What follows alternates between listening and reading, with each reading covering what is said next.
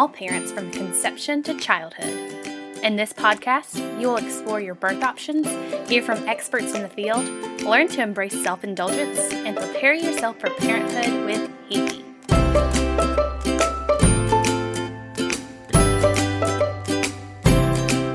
She's a coffee connoisseur, lover of deep belly laughs, a big-time tailgater, and your neighborhood birth junkie. From Mississippi to Massachusetts and everywhere in between, here's your host, HeHe.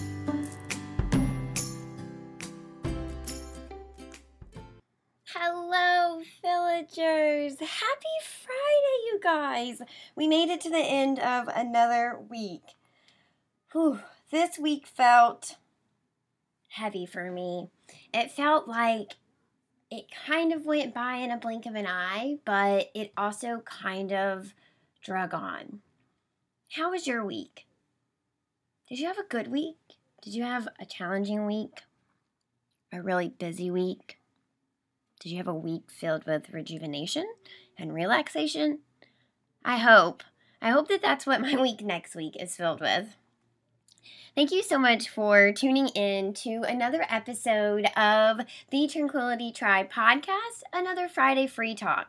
You're listening to episode number 64, and today we are diving into an interview that I had with a Harvard student. Her name is Lauren, and she's originally from Texas. She is the most adorable thing. We hit it off instantly, and unfortunately, we chatted for ages. So this is an edited view of the interview. Otherwise, this podcast episode might have been a few hours long. Lauren is writing her senior thesis on the profession of doulas and the impact that they're having on the landscape of maternal care in America.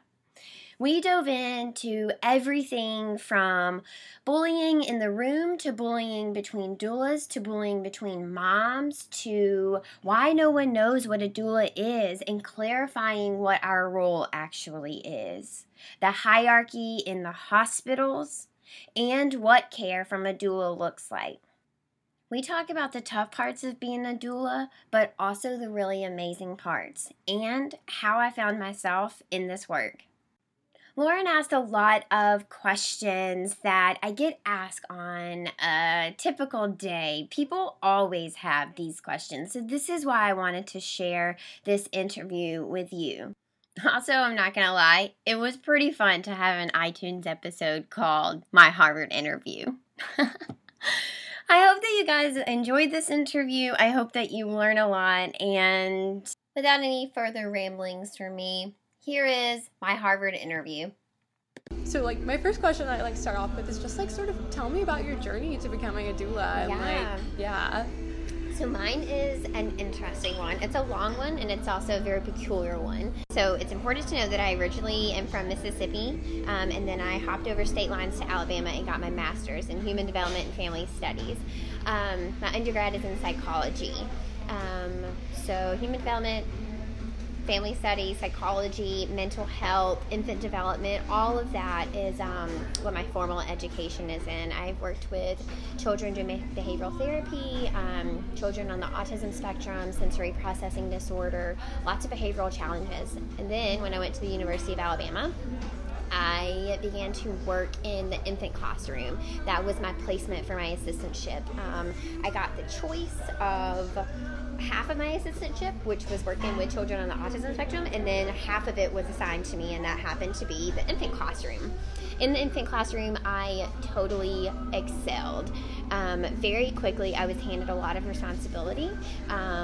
Very quickly, I was running pieces of the day in the classroom, and I just essentially fell in love with infant development. I already had that psychology piece behind it, and the overall kind of human development, child development that came from undergrad, but in my master's we really dove into that from the beginning of conception, or before conception, of kind of the right, if you will, quote unquote, right body that you need to get pregnant, and how to get there all the way through conception, pregnancy, birth, postpartum, childhood, your marriage. So I did a lifespan study is essentially what my master's is in. So in conjunction with that infant piece, doing that infant piece every day for my assistantship, that was hands-on in the classroom, I began to look into how do we support new parents when they come for the first time dropping off their brand new baby. I'm a stranger. This is a strange facility. So the University of Alabama is actually world-renowned. They have tons of resources. It was a really amazing learning institution to be able to have all those resources, right? It kind of showed me the cream of the crop. Unfortunately, the real world is not like that when you get out into the real world. But learning there was really awesome. So I began to look at how we could support these parents for the first time, and it turned out that maternal health needs a lot of advocacy, and that actually through my research I found that like actually these feelings of overwhelm and not feeling adequate enough and not feeling like you know what you're doing and not feeling prepared or as educated or like you have all the resources, things like that, it happens in pregnancy. So I thought, holy crap, how am I going to support people like in pregnancy? I don't like, what is that even? And that's how I came across the word doula. And I was actually introduced to the word doula from a girl that I worked with, and she said, you would be a killer doula. Like, you would just be a phenomenal doula. I can see it. I can literally see it all over you. And I was like, I don't even know what that word means. I've never heard that word. Like, what the heck, a doula? Okay. Yeah, jokes of like my big fat Greek wedding, the tula comes to mind. So like, you know, I totally joked about it in the beginning, and the cost was $500, and I thought, okay, that's not too much change. Let's take the class, and if I love it, then I love it, and if I hate it, then I hate it, and at least I walked away a little bit more prepared for my own birth and like, I don't know, maybe know my own body, right? So I did not realize going into this training how already educated and prepared I was, how so surface level the doula training is compared to what my formal education was, and how much of a final puzzle piece that doula training was. So for some people, it's the whole puzzle, right? Their whole puzzle is that doula training piece. For me, it's a tiny piece of my practice, and it's a very, very, very slim piece of what I pull from every day. So when I actually think about my practice and what I do every day, I'm pulling mainly from my formal education. Obviously, the doula training gave me a wonderful overview and a refresher and a review of like the human body and the woman's body and the hormones. What I learned, and I had not ever been exposed to before doula training, was the pain relief. Obviously, that was so huge. I didn't know anything about the pain relief.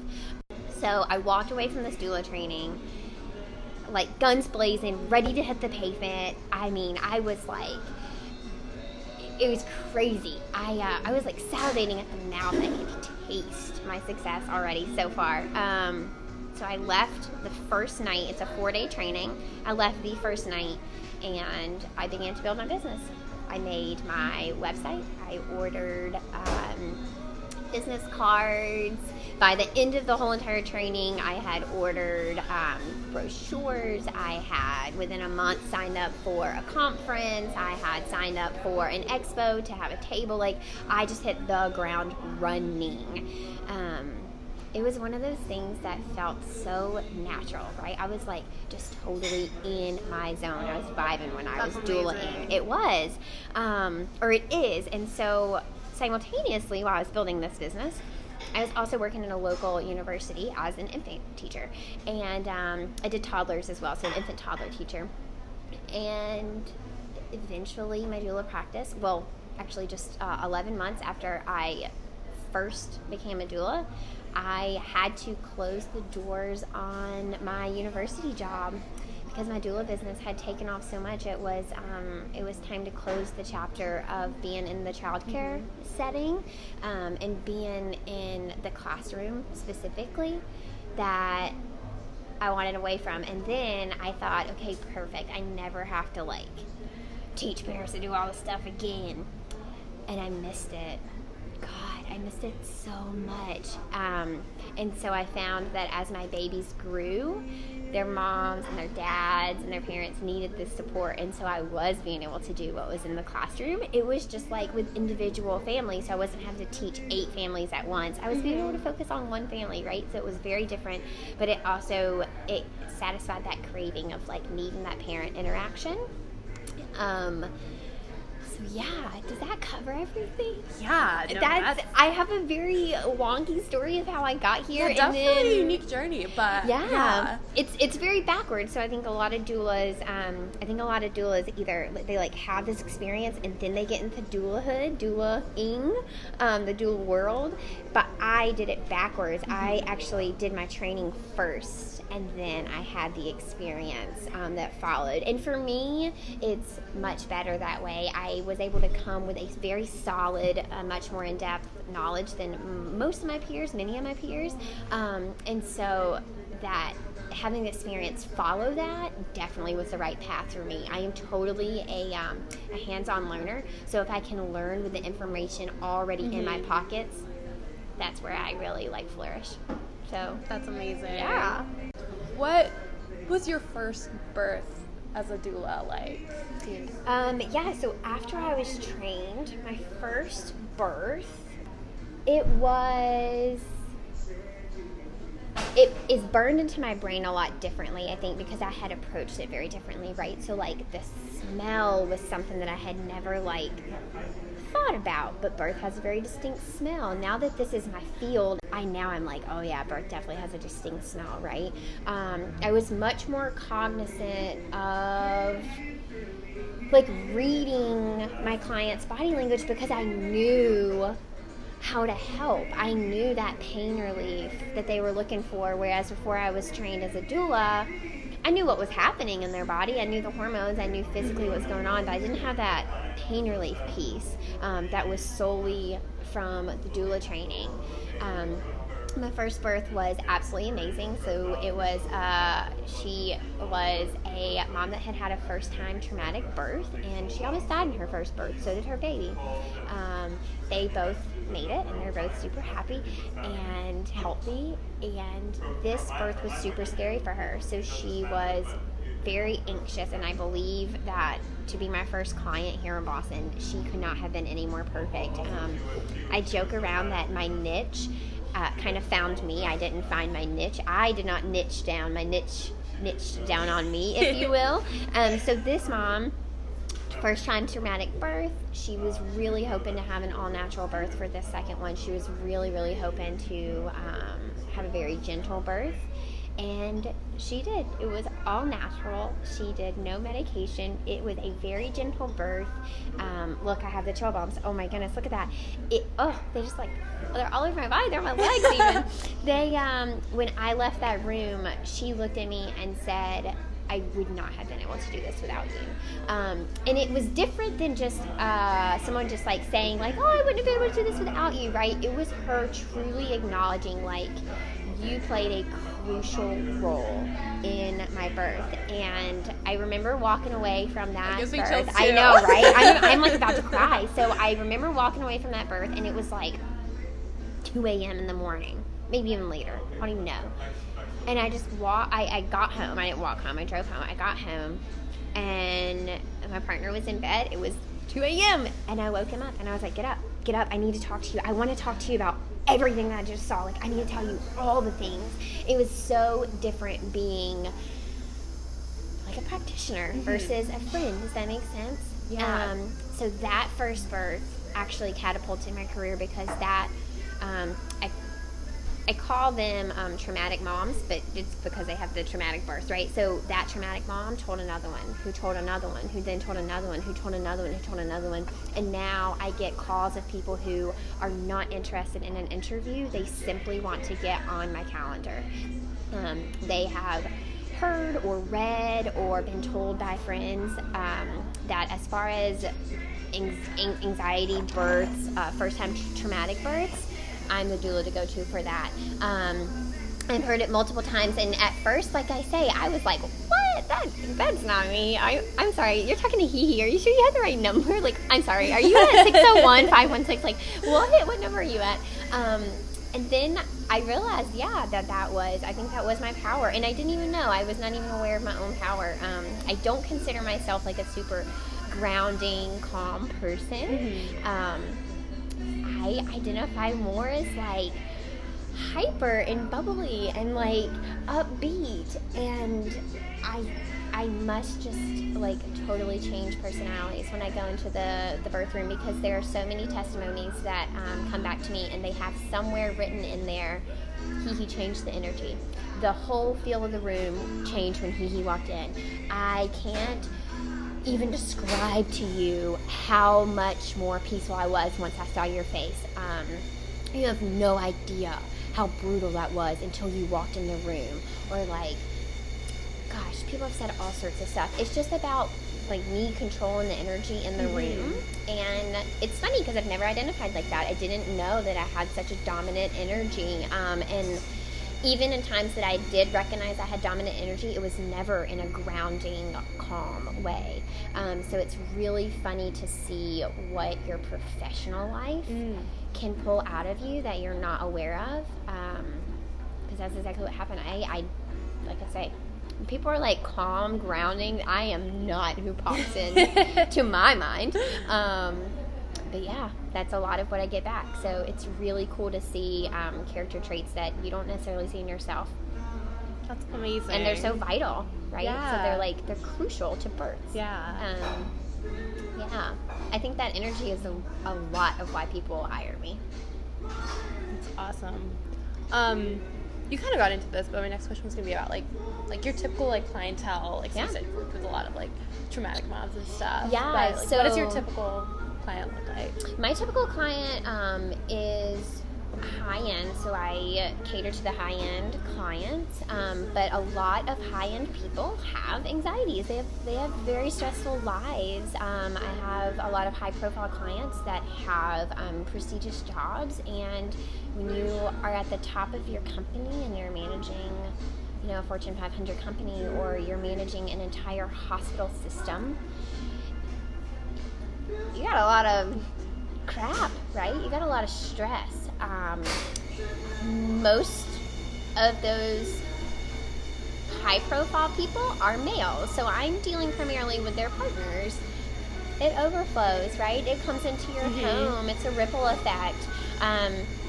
Not to say that none of my female clients are high-profile. I definitely have high-profile female clients. It's just more often their partners are the ones that have the high stress job. But yeah, I do a lot of anxiety work. I do a lot of mindset work with these moms. So yeah, I think those would be my two, and there's a little overlap. So pretty much all of my clients are high profile. Most of them have anxiety, and then my ones who are not high-end clients, they are coming to me specifically for the anxiety piece. Yeah, those are pretty much, I see a lot of beautiful births, but I see a lot of past trauma, if that makes sense. Yeah. It's a lot of head work. It's a lot of upfront work getting there.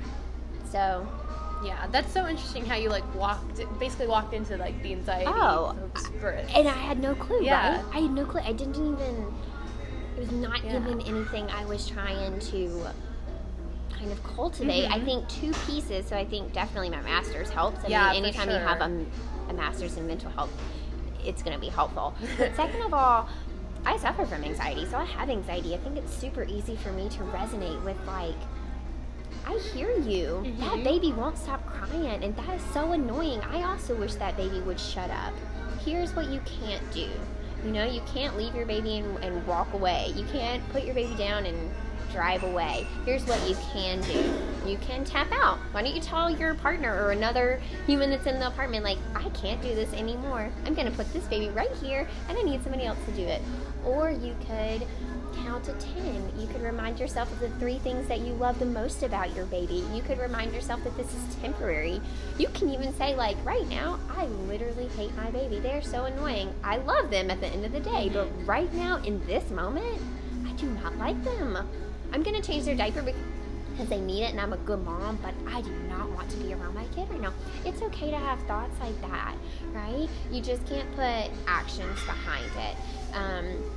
What I would love to see more of in our country is actually dialogue about these type of conversations of like, my kid is so annoying right now. I love them, but I don't like them. What do I do about that? I think it's part of the shame of like, oh my God, I shouldn't even have these thoughts, is how we end up in situations of abuse and neglect and moms just going totally off the deep end because they weren't supported, right?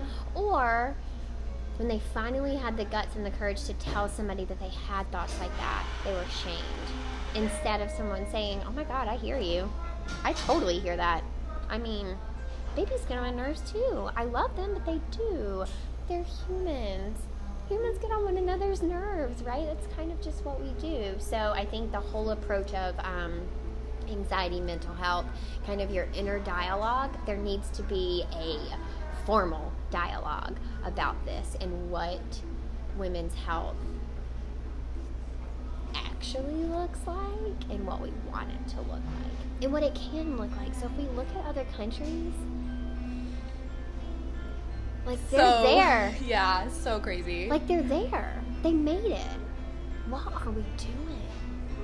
What are we doing? Why are we here in a country that has so many resources? So crazy. There's so many smart people living in this country. We can't take better care of our women and our children. I mean, just today in the state of Massachusetts, in Watertown, we had a baby die in childcare. What do we do in America? You know? It's that kind of stuff that not only keeps me up at night, but gets me up in the morning. Yeah. It really is. It's those type of things that make me go, okay, I just got out of a 39-hour labor, and I'm still going to go to this interview because I need people to hear what I have to say. Absolutely. Yeah. What are your biggest challenges as a doula? Challenges as a doula. So number one, not a lot of people know what a doula is. I've quickly learned that as people ask me what my thesis is. Not a lot of people know what that is.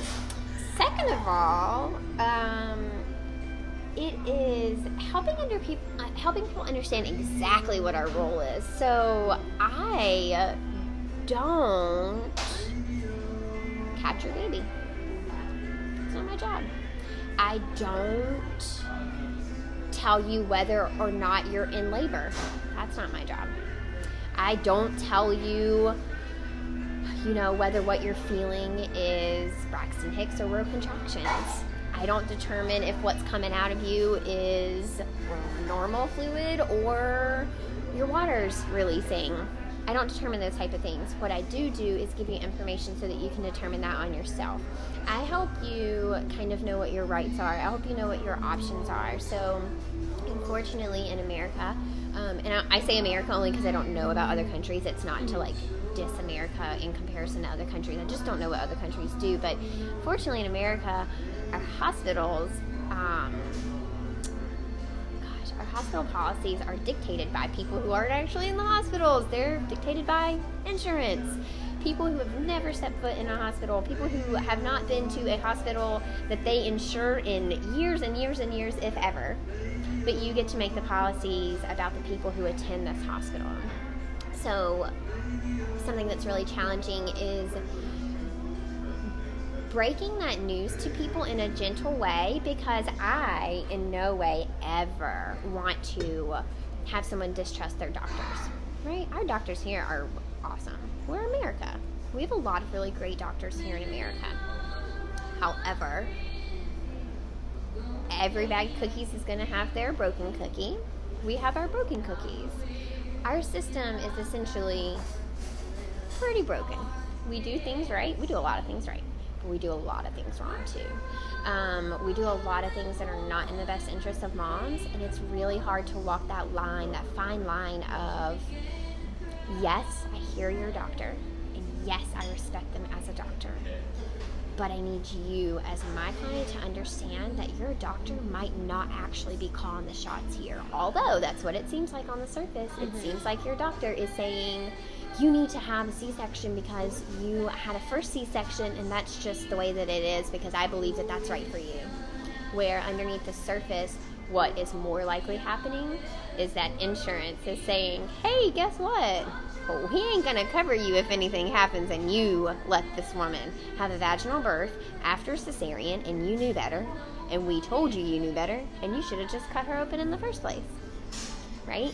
They're not going to help you. They're not going to help our doctors. So until in America our doctors have a little protection and they have a little backbone and a little leg room to stand on, and they have people who will go to fight for them, because right now if you go to a court system and it's doctor versus client, more times than not that patient is going to walk away winning, even if that doctor literally did everything they could and everything that they knew to do and something still went wrong.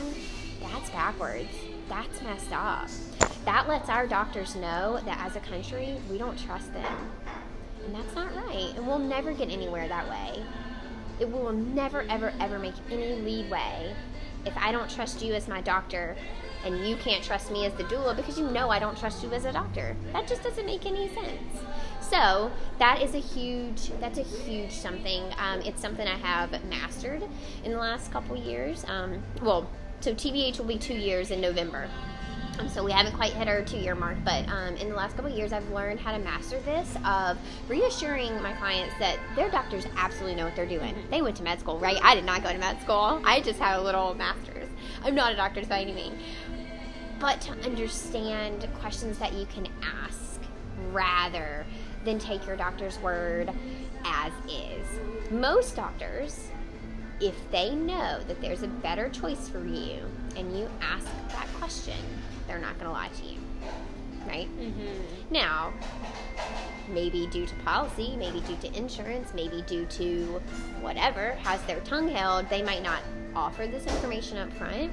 But if you have a doula who's helping you figure out the questions to ask, you can ask specific questions, and 9 times out of 10, your doctor's not going to lie to you. They do love you. I mean, they care for you. They're doctors. They went into this profession for a reason. It's just, unfortunately, our system is so indoctrinated that our doctors don't have as much flexibility and freedom as, I don't know, most people think they do. So I was one of my other questions is going to be about, like, navigating the hospital environment. You know, how are, like, your relationships, like, in the delivery room, you know, hospital policies, all of that. It sounds like it can definitely be a little bureaucratic. For sure. So when I first started in this world, I heard nothing but, like, horror stories, right? Everybody was like, you should go in and, like, not necessarily make your presence known, but, like, let them know you're a doula. Let them know that you know what you're doing. And so the first birth, I went in there, and I absolutely did not do that. I was like, absolutely not. I am not going to step on these toes. I am not a medical professional. I don't know what my place is necessarily right here. I'm a support person, but for the most part, I'm going to just kind of take the back roads for a minute to figure out. And I did that for a few births, and I think that ultimately also catapulted my career here in Boston, because the hospital staff here and outside of Boston respect me utmost. It is incredible. I walk through the doors and it never fails. People are like, HeHe, hey, like, what's up? We're so glad you're here. That's awesome. You know, if it's been a while since I've been at the hospital, they'll be like, whoa, like, what's up? We haven't seen you in a while. If I was there yesterday, which has happened, they'll be like, long time no see, right? So, a lot of times, and this has just recently started happening, so I guess maybe in reflection, I might be getting better at this, but for the last couple births that I have attended, I have been the only one counting during pushing. And it's not always counting, it doesn't always have to look like counting, but sometimes it's just directing that laboring person, that parent that's laboring. Maybe it's just directing them, but for the last, I would say 5 or 6 births that I've been at, naturally, all except one, it has just kind of faded and I've been the only one directing the mom. For one in particular, the OB stopped the room and said, HeHe, go. And he directed me to do all the directing. It was really incredible. Yeah, I cried at that. It just made me feel so happy and proud and like, I don't know, for an OB to recognize a doula, I just thought it was not only special, but it was like really respectful. Like he didn't have to do that, right? He's the top dog in that room, no doubt. You reign over everybody. You are the top dog. And so for you to stop and to point to someone who arguably is the lowest person on the totem pole, right? I'm not a nurse. I'm not a medical professional. I'm not the laboring person. I'm not their partner. It is arguably that I'm the lowest person on the totem pole. And for him to stop and say, HeHe, go, was like so phenomenal. Well, here I go. Chills again. But it's really cool to see the progression. So as far as having relationships in the Boston hospitals, I have great relationships in the Boston hospitals. I also recognize that hierarchy 100%. I think, so on Facebook, there is always doulas that have problems with doctors, and I'm unsure through the post if this is like actual problems in the hospital room, or is this just them like holding their tongue and then letting it out on Facebook. So I don't know if it's actual altercations, but I can honestly say I've never once walked away from a birth and felt like I needed to, like something was unsaid, right? Or like something, like, I don't know, if of the things that I've seen that I didn't agree with, I stood up right then and I said, like, actually, I'm not sure this is the right choice. Or I have flat out looked at my client once before and said, like, that's just not true. That's just not true. She had a nurse tell her that if she did not get the vitamin K shot, which is for bleeding in the infant brain, right? Okay, so like vitamin K shot goes in your baby. This nurse tells the mom, if you don't get the vitamin K shot and something happens to your baby, you won't be able to see your baby for 2 weeks.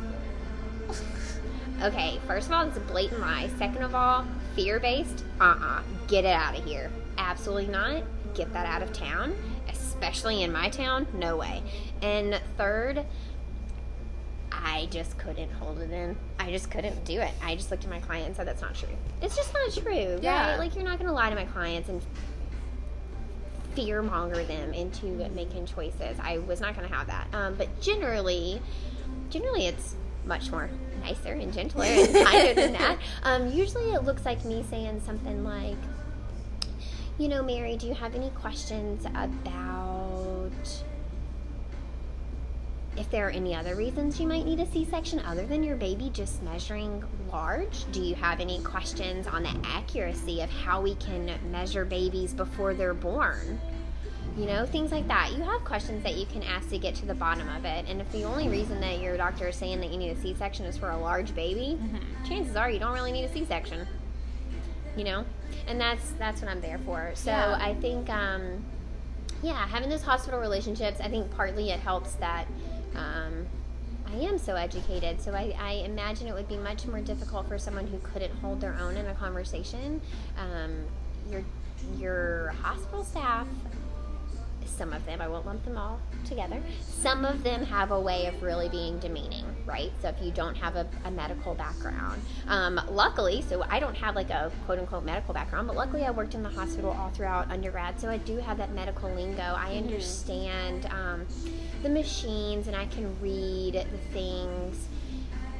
It helps because it makes me a little bit more of an equal playing field. I think they see me as a little bit more of someone who they can relate to.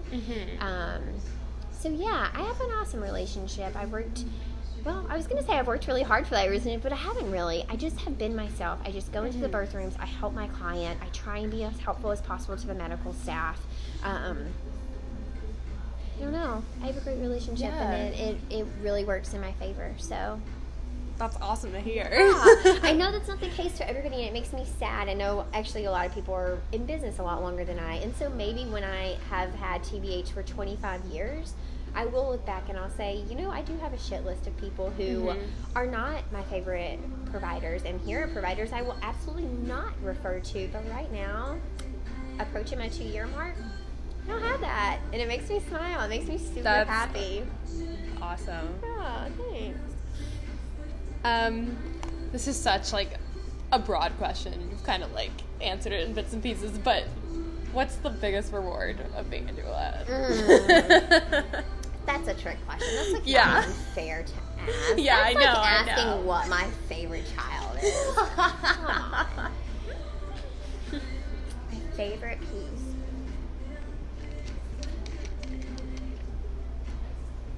Honestly, it's not even the births. It is... I think it's watching people take control of their own life. Because people come to me so scared. They come to me... Sometimes they're really excited, but sometimes they're not excited. Not all pregnancies start off with excitement. So, sometimes happiness, sometimes not. Always a little worry, and always, always fear. I have a third-time mom due in January. And she is as scared about this birth as she probably was for her first. How is that possible? You've done it twice now.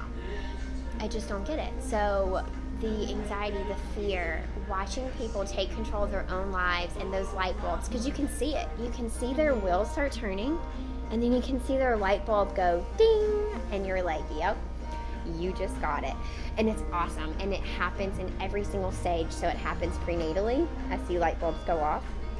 It happens during the birth. I see light bulbs go off, and that can be in your partner too. So sometimes it's not until we get into the birth, and then the partners are like, bingo, got it. All has clicked in. Now I know what I'm doing. Let's get this show on the road. And then it happens in parenthood too. It happens all throughout parenthood. So from the moment that your baby is handed to you, light bulbs are going off of things that I've already talked to you about. I've already educated you. I've already prepared you. I already prepped you to know what to expect. And then throughout childhood. And so I generally stay with my clients until their child's first year of life. I do have a couple babies that are 2 and 3, and they are either in the midst of potty training or about to start potty training.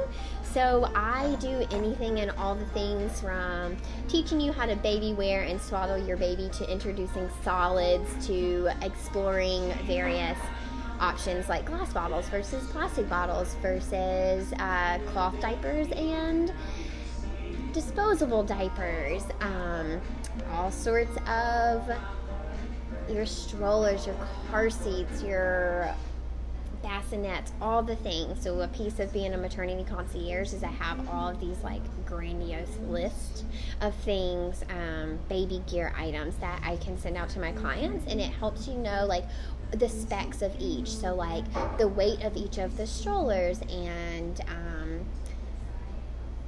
I don't know, the weight of the car seats and what car seats are appropriate for what cars and what car seats are appropriate for what children, things like that. So yeah, you get to see light bulbs go off kind of all over. And then outside, which it's not really outside of, it's definitely within my doula practice, I have a podcast. It's probably my favorite thing that I do. I love my podcast. I get to meet so many cool people. I get to interview really cool people. So I'm like obsessed with podcasts, so I would love to hear Tune that, into mine. So mine is the Tranquility Tribe podcast. It's on iTunes. It is so cool. I get to get on there and learn. I get to educate. I get to vent. I mean, it's my podcast, right? So I can talk about whatever I want to talk about. Sometimes I get on there and I just let loose, and I'm like, this is total BS. I won't stand for it. Here's how we feel about it at the TVH Tribe. Get on board or get out the door. And it's awesome. It gives me a platform to do that, and it also gives me a free platform that I can get a lot of information out to a lot of people. So we have nearly 6,000 listeners. We're in over 26 countries. That's amazing. Thank you. It's taken off incredibly. We have 61 episodes out so far, and we just started it in February. So, wow. It has taken off, incredibly. 2018 has been like a psychotic, but a happy psychotic year. Like I felt like I was doing like major drugs all year long because I was just going from one thing to the next, and it was all kind of a big blur. But it was definitely a huge year of growth, but like really great, great growth. Yeah, thanks. Just sort of like generally, why should a mother have a doula? So, taking control of your life piece. I think birth, unless you've been there before, you don't know what it's like. Even second, third, fourth time moms, this birth will be different. I promise. There's never two the same. They can be similar. They can be very alike. But there are not two births that are the same. Unless you're twins. If you're twins and you come out the same, you come out together, you have the same birth. That's unfortunate. Anybody else is not a twin, you don't have to share your birth with anybody else, right? Like, your children are going to have very different births. So, yeah, I think just taking control of your life, being able to have the access that you want, being able to have the education so that you can make the decisions that are right for you based on what you want, to have that extra person that is there that is only your cheerleader. So your nurses and your doctors, they are your cheerleaders too, but at the end of the day, their loyalty is pledged to the hospital. If it came time to choose sides, you or the hospital, they're going to go with the hospital. Hospital pays their bills. Guess who pays my bills? You. I'm on your team. No matter what, no matter how the court is divided, I will always be on your side. And that's kind of what it is to have someone there that you can rely on, who is educated, who is non-biased. So another thing, it's really important to find somebody who's not biased. So I think that me not having children is a super extra special quality and something that I honed in on from the very beginning. I use it as a selling point all the time, and people see the value in it. I have never had a baby. I am not attached to any birth story. I have no birth story to compare this to, and I don't know what it feels. What it feels like. So when you say my pain is a 7, and they check you and you're only a 3, and I know as a doula that those numbers shouldn't match up, what's it to me? Your pain's a 7 and you're a 3 to me. That's what that means to me. I have nothing to compare it to. I don't have any stronghold to any story other than your story. And so for me, that's super interesting. It is super special. I get to share, it's awesome. I love, love, love being a doula without babies. I really do. It's one of my most prized characteristics of myself that I know will change. So I'm hanging on to it and savoring it, because eventually I will have kids. And it'll change. It'll change my practice for sure. I hope by the time I have kids that TBH is kind of up and running on its own, and I can step back and I can manage from afar. That's the hope. The hope is to set up a life for my kiddos that I can be super involved in their everyday life and also provide from them. Yeah, I feel like from who I've talked to, a lot of doulas come into a profession after giving birth because of their own experience. Exactly. And so it's interesting to look at it that lens about how not having the experience of birth is actually really special and a really good perspective. Well, it just goes back to the education piece, right? So I got into this because it's truly my passion from an educational standpoint. I care to take this information out into the world and educate other people because I see the value. A lot of other doulas, most other doulas, got into this because it's their passion, because of their own experience. Well, that clouds things a little. You're coming to this with your own experience. Am I saying it clouds things in a negative way? Absolutely not. It could definitely cloud things in a positive way, but it clouds things nonetheless. I think that I came in from the opposite end, right? Everyone's coming from the left of already having babies, and they got into this because their passion was ignited through their own experience. I'm coming in from a hard right. All education background behind me. This is my passion because I cared about it before I knew that birth quote-unquote birth was a thing. Obviously birth is a thing, but I found out about it, or it was my passion before I knew that the whole birth piece was a piece of it. So yeah, it's very different. Isn't it weird to see like everyone's different journeys? Yeah. It's really so crazy. Interesting. Isn't it? Yeah. Yeah. I always love to hear people's journeys too. So the people on my podcast, I always say like, tell us a little bit about who you are and like how you got to where you are. And people have fascinating stories. They have fascinating stories. It always blows my mind how some people have stories like mine though that you didn't know. I didn't know along the way. Obviously, that would be a birth worker. I started out working with kids on the autism spectrum.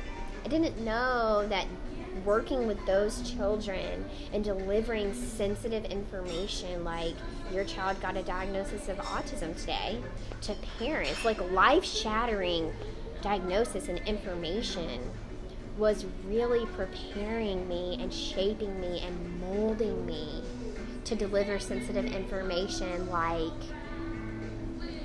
it looks like a C-section is going to be best. And I know that you really, really, really wanted a natural vaginal delivery, and that's, unfortunately, it's not in the cards for you for this birth. That sucks. That's a hard conversation to have. It doesn't ever come from me. I never deliver that information up front. That's a medical thing. But who is left to pick up the pieces after that doctor walks out is me. And so to be able to pick up those pieces is the same pieces that I picked up from the parents who just got a diagnosis of their 5-year-old. It's the same pieces of that mom that fought so hard to get her child an IEP in the public schools and was eventually told no, even though their child definitely needed it, right? So all of those experiences, while they weren't birth-related, they shaped and cultivated me, and it's really weird / awesome / cool / eerie / whoa universe to see how all the pieces fell together. It's really wild. It's crazy. And then just finally, like, are there any sort of misconceptions or stuff that we haven't really touched on that you think is, like, important for sort of the world to know, like, about doula work, about birth in general? Yeah, actually. And I've become this advocate for bullying. So bullying happens a lot in the birth world, and it is something that I think the world doesn't know about. Bullying happens between providers. Bullying happens between providers and doulas, between doulas and clients, between providers and clients, between doulas and doulas. I mean, heck, between mom and moms, right? Yeah. Like, moms bully each other all the damn time. It's insane, and it's so sad. There's a bully doula here in Boston who bullies me all the time. All the time. She's sending out Facebook messages of that I'm a nasty person and I this and I that. It's so hilarious because she knows that people screenshot them and send them to me, and yet she still doesn't stop. So the birth world has this nasty corner in it. It does. Overall, it's a really beautiful world. I mean, my goodness, I have met some of the most fantastic people, to be honest. Honestly, the most fantastic people. I have met people who love women's health, women, babies, vaginas, vagina health, like all the things so much, and I would never have had them in my life otherwise if it wasn't for the birth world. But I've also encountered really ugly people who are just not kind people. And it's really unfortunate because in the birth world, this is a place of not only extreme vulnerability. So no client, whether it be from a doula, a provider, or another mom, should ever be bullied. And then to think that women who are in the same industry can do doula versus doula bullying. It's really insane. It reminds me of like junior high. Yeah. And this is like a 30-something-year-old woman with children. bullying another adult. It's so insane to me. So yeah, I think as far as things that people don't know about the birth world is that bullying happens much more often than you think it does, and it appears in ways that you don't think it does. So to me, that nurse telling my mom that you weren't going to be able to see your kid for 2 weeks if you don't have this shot, that is bullying. That is bullying. You do not get to say that to people. Yeah. You don't get to say that to people. It's not the truth. It was a lie, and you're being a bully. And so, yeah, it happens. It's the ugly truth of the birth world. But, yeah, I have really high hopes. I mean, it brings a smile to my face because I do envision a world of, like, everyone just kind of, like, having their babies where they want to have them. Like, if you want to have your baby at home, do it. If you feel more comfortable in a hospital, there will be a hospital. But I envision a world where, like, birth is this very natural thing, and it's not something that people are afraid of, and it's not something that is an isolating event. I wish that it was more of a community thing, not the actual birth, but, you know, my whole idea, my whole philosophy is building that village. And so I think part of building that village is being able to call upon your village, and part of being able to call upon your village is putting that village into place before you're, like, there in the thick of it. So don't wait until your baby is here and you're, like, 2 weeks in and your partner has to go back to work and you need help. Start putting those people into place while you're pregnant, you know? Start building that community before you're pregnant. You need to find people who are like you in life, even if you move across the country. I mean, I mentioned in the beginning, I'm from Mississippi, and so a lot of my friends are down south, but these are the people I'll be raising my babies with.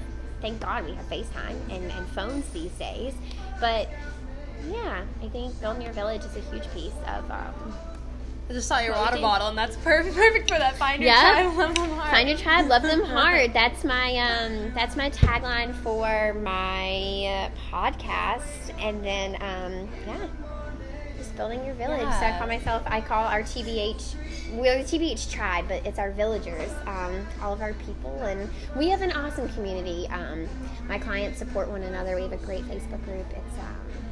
It's awesome. It's really awesome to be able to, like, cultivate your own village. It is really cool. Humans are cool. Humans are just cool. Well, villagers, not exactly the Harvard interview that I'm sure you had pictured when you first saw the title of the episode, but it could be the closest thing that I ever get. Thank you so much for spending some of your Friday with me. Your time does not go unnoticed. I know you're so busy. You've made it to the end of this week. I'm proud of you. You should be proud of yourself. Go out into the weekend, have a relaxing weekend, have a safe weekend, and hug those people that are super close to you. Happy Friday, y'all. As always, villagers, find your tribe and love them hard. Did you know that you can join our online tribes? Our private Facebook group can be found by searching the Tranquility Tribe podcast on Facebook, and our Instagram tribe is Tranquility by HeHe. If you have a story you want to share with us, please reach out to us at tranquilitybyhehe@gmail.com. Until next time, villagers.